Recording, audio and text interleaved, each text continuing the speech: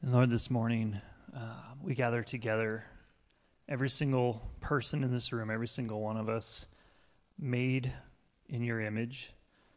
Every single one of us failed to properly represent your image to the world around us, to each other, to creation. We've all soiled your perfect creation. And because of your sacrifice, every single one of us comes together under your coverage, redeemed, filled with your Holy Spirit, and we all get to stand back on your cornerstone. So Jesus, thank you. We worship you and honor you this morning as we open your word to hear from you and to understand you more, that we might keep our feet better on that cornerstone. We ask that you would find soft hearts seeking your name this morning. Yes, it's in your name. Amen. Well, good morning. If you missed announcements, my name is BJ. I'm a staff pastor here. And before Mike comes up and teaches, he asked if I would read a little scripture over us this morning. So I'll read this over Mike and over the rest of us. This is from Psalm 31, verses 21 through 24. Blessed be the Lord, for he has wondrously shown his faithful love to me. In a city under siege, in my alarm I said, I am cut off from your sight. But you heard the sound of my pleading when I cried to you for help. Love the Lord, all his faithful ones. The Lord protects the loyal, but fully repays the arrogant. Be strong and let your heart be courageous, all you who put your hope in the Lord.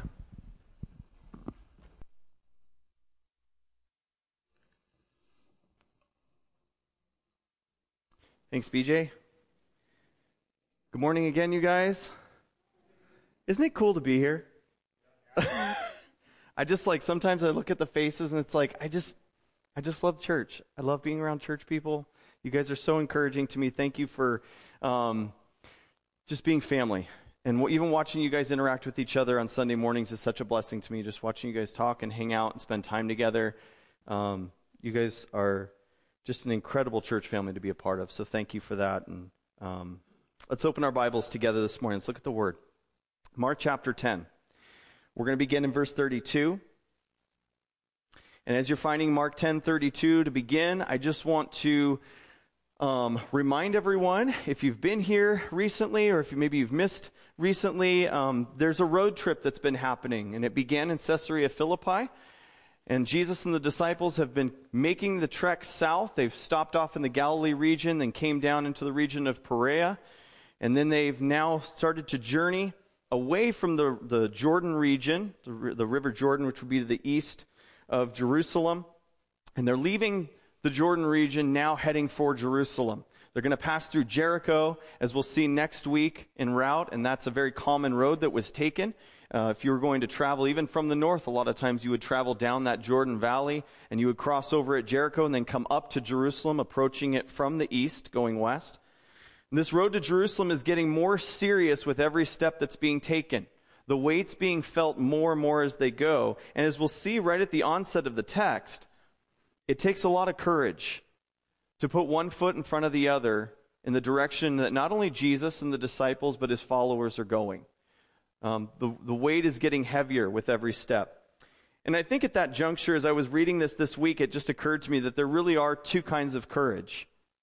There's the courage which is kind of like an instinctive reaction to something. And we've seen that happen where it's like a reflex. It's the courage of someone who's confronted out of the blue with a crisis, and they just respond courageously to that situation. You know, it's the mother who has little Timmy under the car, and I'll get you! She just lifts the car and gets the child out. You know, it's like there's just courage there. It's courageous and also freakishly strong. And so many have performed acts of great bravery in the heat of the moment. You know, it's this moment that just happens upon them. They didn't have time to prepare, and great courage came out of that reaction. But there's also a courage, and it's the kind that we're going to see Jesus exemplifying here, especially the closer they get to Jerusalem. It's the kind of courage that you see in someone who knows what's coming. They see what's coming next. They see the action and the activity that they're going to have to go through. They have plenty of time to turn back. And if they choose, they could evade the issue, but instead, they continue to go on, and they go step by step closer to this thing that they know is going to be more and more difficult the closer they get. That's the second kind of courage. That you knowingly continue to go towards the thing that you have chosen to do. The known, deliberate facing of the future. This is the courage that we see Jesus walking out before our eyes in this text. Jesus is going step by step closer to what the Father had sent him to do. And the task wouldn't be easy, but its completed work will be victory. Yet Jesus knows that every step closer is leading him to this. He embraced the posture of what the psalmist wrote that we just had read over us in Psalm 31:24. Be strong and let your heart be courageous. Notice what it says. All you who put your hope in the Lord. You see, Jesus isn't putting his hope in anything less than the Father. His hope is in the task that the Father has given him and that he must fulfill it. His hope is in what the Father has told him that he would do. And so, as we think about that, it gives a lot of weight and it gives a lot of understanding as to why Jesus now, at the beginning of our text, will for the third time predict his death for the disciples. So let's get into the text this morning. We're going to take it in 3 sections. The first section being verses 32 through 34, and it reads this way. They were on the road going up to Jerusalem, and Jesus was walking ahead of them. The disciples were astonished, but those who followed him were afraid. And taking the 12 aside, he began to tell them the things that would happen to him. See, we're going up to Jerusalem. The Son of Man will be handed over to the chief priests and the scribes, and they will condemn him to death. Then they will hand him over to the Gentiles, and they will mock him, spit on him, flog him, and kill him, and he will rise after 3 days. The scene is striking. Jesus up ahead, walking by himself initially. Jesus is up ahead of the crowd, just intentionally setting his face towards Jerusalem. You have the next group behind him, the disciples, who are just amazed. They're in amazement at him and no doubt considering all his teachings, all the things that we've read up until this point as this journey began way back in Caesarea Philippi. They're just amazed at what Jesus is doing. They're in awe of him. And then you have the crowds who are even further, a little bit more separated, and they're afraid. They're afraid of what they're doing. There's power in Jesus, and there's an awe amongst them, but there's no delusion about what he's walking towards. Considering the 3 dominating world powers that are present in Jerusalem at this time, he's not walking towards anything easy. And they all know how these 3 powers feel about Jesus. The 3 world powers in Jerusalem are these. There's the tyrannical and military government of Rome that was represented there. The ultimate power in charge. They were the ones that did all the pushing. They pushed whatever they wanted to. They got what they wanted. And then there was the intellectualism and the commercially prosperous Greek mindset or Grecian mindset, where it was the Gentile way of thinking of the time. And so you had the secularism and the intellectualism, the commercially prosperous Greeks, the tyrannical military government of the Romans. But there was another group that was against Jesus, and that was definitely not for him, and that was the degenerate religion of Jerusalem. And it's interesting to refer to the Judaism of that time as being degenerate, but when you think about what they're going to do to Jesus, how can we call it anything but degenerate? Think of what temple worship had become. Jesus, for the second time in his earthly ministry, is going to flip tables in Jerusalem because they're stealing from people in the temple. They're taking advantage of them. And think about what the teaching and what the instruction of the scribes and the Pharisees had become. Think about what the religious establishment was teaching at that time, and was it in any way what the scriptures taught? Was it in any way what Jesus taught? If it was, I don't think he'd have as much conflict with them as he did on a regular basis. And these 3 world forces, if you will, are waiting for him in Jerusalem. And step by step, Jesus courageously, in the latter definition of courage, is setting his face towards them. He's walking right into the thick of it. knowing that they're waiting there with a unified goal of silencing him and destroying him. We'll see at the end of our study this morning what the true motivating purpose of this journey is. Jesus will define it himself. But we have to take a moment and be amazed along with the disciples as we look at Christ and we just think about his ambition. He approaches Jerusalem with ambition. And I think that strikes me so much because the ambition was for the glory of God. It was for the good pleasure of God. And it was to accomplish the purposes of God. The ambition of Jesus was not self-motivated. The ambition of Jesus was to glorify the Father no matter what it took. His determination is revealed by the prophet Isaiah in chapter 50, verse 7, which says, "The Lord God will help me, therefore I have not been humiliated, therefore I have set my face like flint, and I know I will not be put to shame." It doesn't matter what the odds look like. It doesn't matter what the amount of conflict looks like. If we have set our face to do what God has called us to do, humiliation is not what awaits us. We will not be put to shame before the one that matters most, and that is our Heavenly Father. The resurrection will be the ultimate victory, but before the resurrection, there has to be death, and this is what Jesus reveals to the 12. In verse 33, we read this. He said, "See, we're going to Jerusalem." Obviously, they know this, and he says, that's where we're ending. We're not going to stop short. "The Son of Man will be handed over to the chief priests, the scribes. They will condemn him to death." And notice the detail that he hasn't provided in the prior two revelations of his suffering and his predictions of his death to the disciples. He has not gone into the detail that he does in verse 34. In verse 34, he gives far more detail than he has up to this point. And he says they're going to mock him. They're going to spit on him. They're going to flog him and kill him. And he says, and he will rise. Jesus says, "I will rise 3 days later." The Father will vindicate him, but only after he's handed over, mocked, spit on, whipped, and crucified. This is Jesus' most detailed prediction of his death. And what's beautiful, church, is that even though, I think we have to remember this in this context, especially going forward in this text, even though there's a mix of like astonishment, amazement, even some bewilderment, some fear, what are the people doing? They're continuing to follow him. They're still with him. Sometimes we can look at this and be like, "Oh man, why are they afraid?" Well, clearly there were things to be afraid of, right? It's like walking into a lion's den and not having a little bit of fear in you. Something's wrong, right? You should be afraid. There's fear there, but they continue to follow him. They continue to come after him. And we'll see this as James and John are about to show us. They're confused about what's going to happen. And despite the clarity of the Lord's explanation, despite all of that, they still follow him. They're still with him. They love Jesus so much that they're compelled to accept what they cannot understand. Did you catch that? We need to be so in love with Jesus that we are compelled to accept what we cannot understand.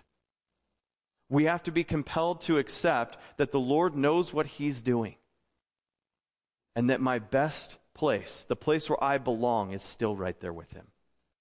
Is still to walk with him through everything that he's called me to do, because he has promised not to leave us or forsake us. He's with us. It continues on in verse 35. This is the second section. And James and John approach Jesus. It says, "The sons of Zebedee approached him and said, 'Teacher, we want you to do whatever we ask you.' 'What do you want me to do for you?' he asked them. They answered, 'Allow us to sit at your right and at your left in your glory.' Jesus said to them, 'You don't know what you're asking. Are you able to drink the cup I drink, or to be baptized with the baptism I'm baptized with?' 'We are able,' they told him. Jesus said to them, 'You will drink the cup I drink, and you will be baptized with the baptism I'm baptized with. But to sit at my right or left is not mine to give. Instead, it is for those for whom it has been prepared.'"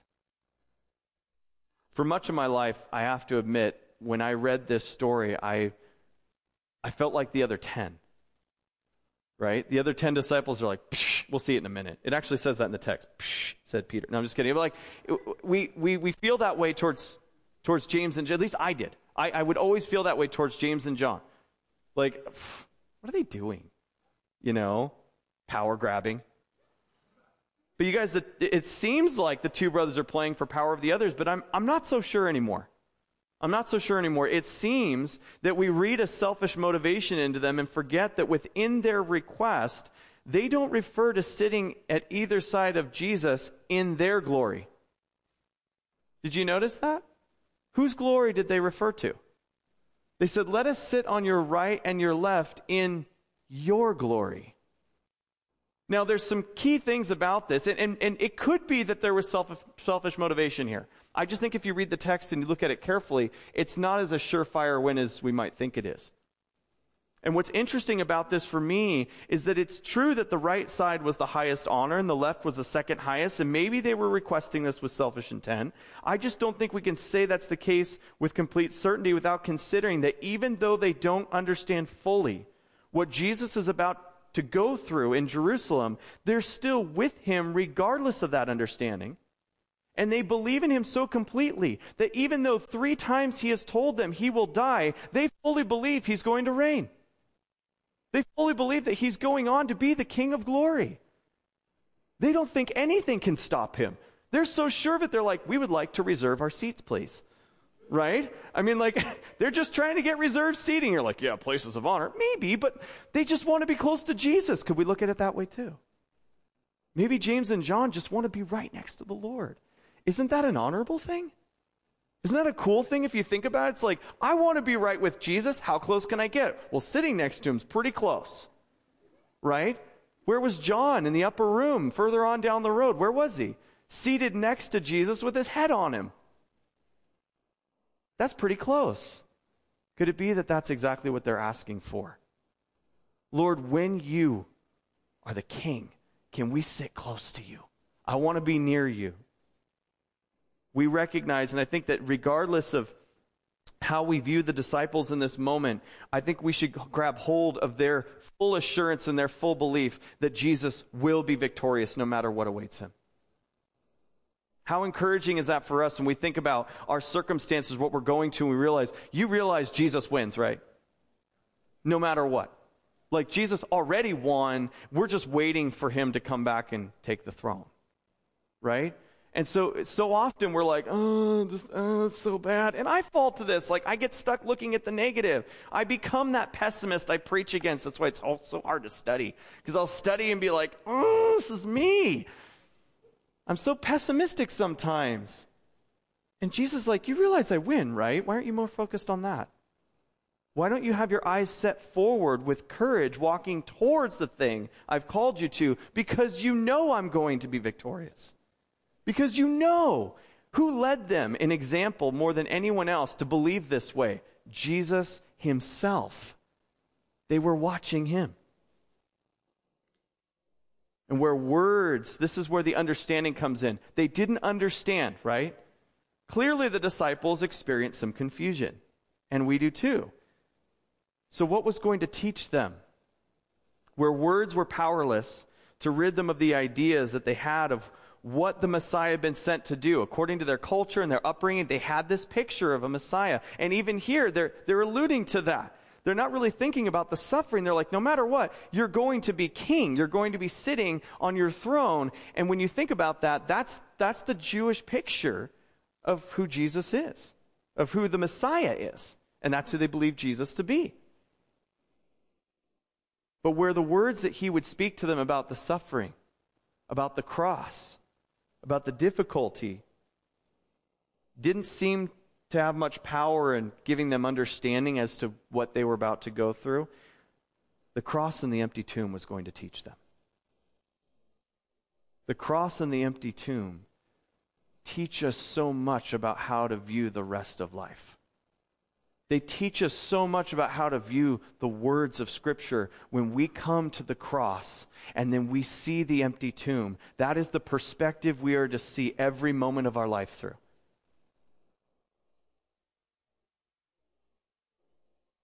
When they saw the cross, when they saw the empty tomb, when they saw a risen Savior, then they would indeed drink from the cup that Jesus drank from. then they would be baptized with the baptism that he was baptized with. They were going to experience what Jesus is referring to. He's using a metaphor. When he says, can you drink from the cup? He's not talking about a cup that he would take a drink out of and hand to them. He's talking about the experience that God gives to people in life. It's a commonly used metaphor. You can see it used in the Psalms. You see Jesus use it in the garden. When he's praying to the Father and he's deeply distressed in Mark 14:36, we'll get to this soon. He said, Abba, Father, all things are possible for you. Take this cup away from me. Nevertheless, not what I will, but what you will. The cup speaks of the experience that's allotted to people by God. And so when he says, can you drink from the cup that I drink from, he says, can you go through the experience that God has allotted for you in this life?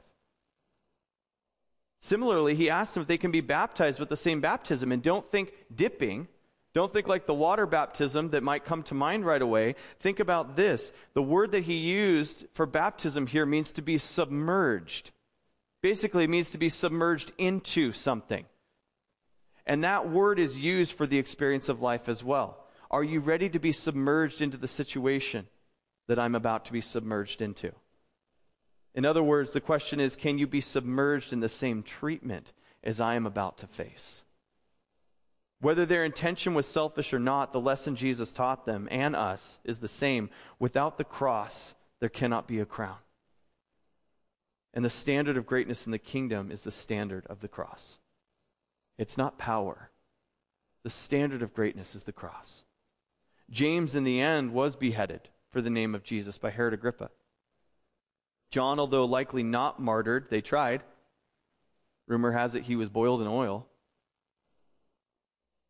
But he would suffer much for the name of Jesus. And the Lord was, of course, correct in his affirmation of the cup and the baptism that they would experience. And even in light of that, he reveals that God will decide who receives places of honor. Some people would look at that and be like, well, since I can have the cup and since I can be submerged, do we have an accord? Right? But that's not how it works. Jesus says, even so, it's not my place to give. I don't give out positions of honor in that way. It's up to the Father. And we're to understand that we ought to find contentment in that. The understanding is contentment that if I can go through these things, through his power, that eternal life is what awaits. Eternal life is the reward. Jesus speaks to this in our final section, here in verse 41. As he continues on now, I think the 10 disciples responded how we might respond similarly. When the 10 disciples heard this, they began to be indignant with James and John. And Jesus called them over and said to them, you know that those who are regarded as rulers of the Gentiles lord it over them, and those in high positions act as tyrants over them. But it is not so among you.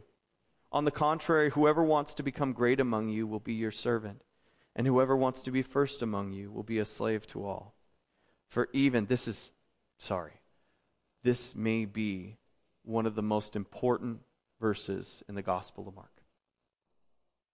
For even the Son of Man did not come to be served, but to serve and to give his life as a ransom for many. Bad leadership is overpowering, excessively authoritative, domineering. As Jesus says here, it's tyrannical. It's interesting how many who grow up despising that type of leadership are tempted to become the thing that they despised. Isn't it interesting how often we've had experience with leadership like that really terribly affected us, and we're tempted to fall to that when God gives us a position of leadership? It requires constant humility. It requires a constant awareness of who we actually are, and a willing to be broken, and a willingness to come forward and apologize for wrongs, to recognize our insufficiency without Christ. Jesus calls the 10 who are upset over to himself and addresses the 12 as one and says, this isn't the way it's supposed to be among you. This isn't the way it's going to work for you guys. In the kingdom of Jesus, the standard is that of service. He says greatness will be defined by service. Greatness consists not in reducing others to one's service, but in reducing oneself to their service. The test is not what service can I extract but what service can I give? What can I give? What can I bring? In the kingdom of the world, the standard of greatness has always been power. But our King has told us that he didn't come to be served, but to serve and to exchange his life for us. To exchange his life, and the ones who had given themselves to sin and become hostages to it, our King stepped down from glory, called himself almost exclusively Son of Man, and exchanged his life for ours. That is loving service to the extreme. That is courage beyond a momentary blast of courage that's required in a moment of unforeseen danger or unforeseen circumstances. The intent for God to express this loving service, this courageous loving service to his creation began in Genesis 3. It began, you could say, probably before that, because God knew how everything was going to play out. And he still made us. And he knew from that point, of course, what it was going to require for him to redeem us. And he still did it. That's how much he loves you. That's how much he loves me. He still did it regardless. Church, we long for true fellowship with our King, don't we? We really want like deep, intimate relationship and fellowship with Christ. Fellowship with him is to be found in serving. That's where we come alongside him and we do the work in this world that he's given us to do in the way that he did it. It's through that loving service. When we serve our families at home, when we serve our church families, our neighbors, our coworkers, our classmates, when we're constantly looking for opportunities to give rather than to take. Jesus practically will demonstrate this for us in the final section of this chapter in a moment, when we could be so easily preoccupied with where we're going that we don't see the people who are on the pathway there. Give you a little teaser for BJ's sermon next week. He's going to talk about Bartimaeus. On the road through Jericho, Jesus is going to stop off and heal someone because he cares about this person. He's not going to miss opportunities to do the will of the Father, even though the cross looms ahead and everything that would entail. If we're prepared to share in the cup with him the experience of life that God allotted to the Son and calls all his followers to drink from, then we fellowship with him by becoming servants of all. And seeking out opportunities, not letting anything get by us. How can I bless somebody today? How can I serve someone today? How can I pour myself out for this person? If we're prepared to be submerged in the same baptism as Jesus spoke of, then no situation or treatment can sway us from serving in the way that he does. Nothing should stop us. Thus, the Son of Man reveals the foundation of his kingdom in these verses. It's a loving service. And when those in need required a life to be given so that they might be saved, then loving service unto death. You see, the Son of Man didn't come to be served, but to serve and to give his life as a ransom for many. That's what he's called us to do, church. He's called us to come and serve, and if required, serve to the giving up of our life. This morning we have an opportunity to take communion together. And as we approach the table, and as the communion elements are going to be handed out to you this morning, we talk about communion a lot. We talk about remembering Christ. But I think in our Western mindset, we think of remembering Christ as like a mental recollection. We're going to remember that he died. I'm going to remember that he did this and that. But if you do a little bit of study, you'll realize that remembering in the Jewish mindset was different than that. To remember something didn't mean to mentally recall it.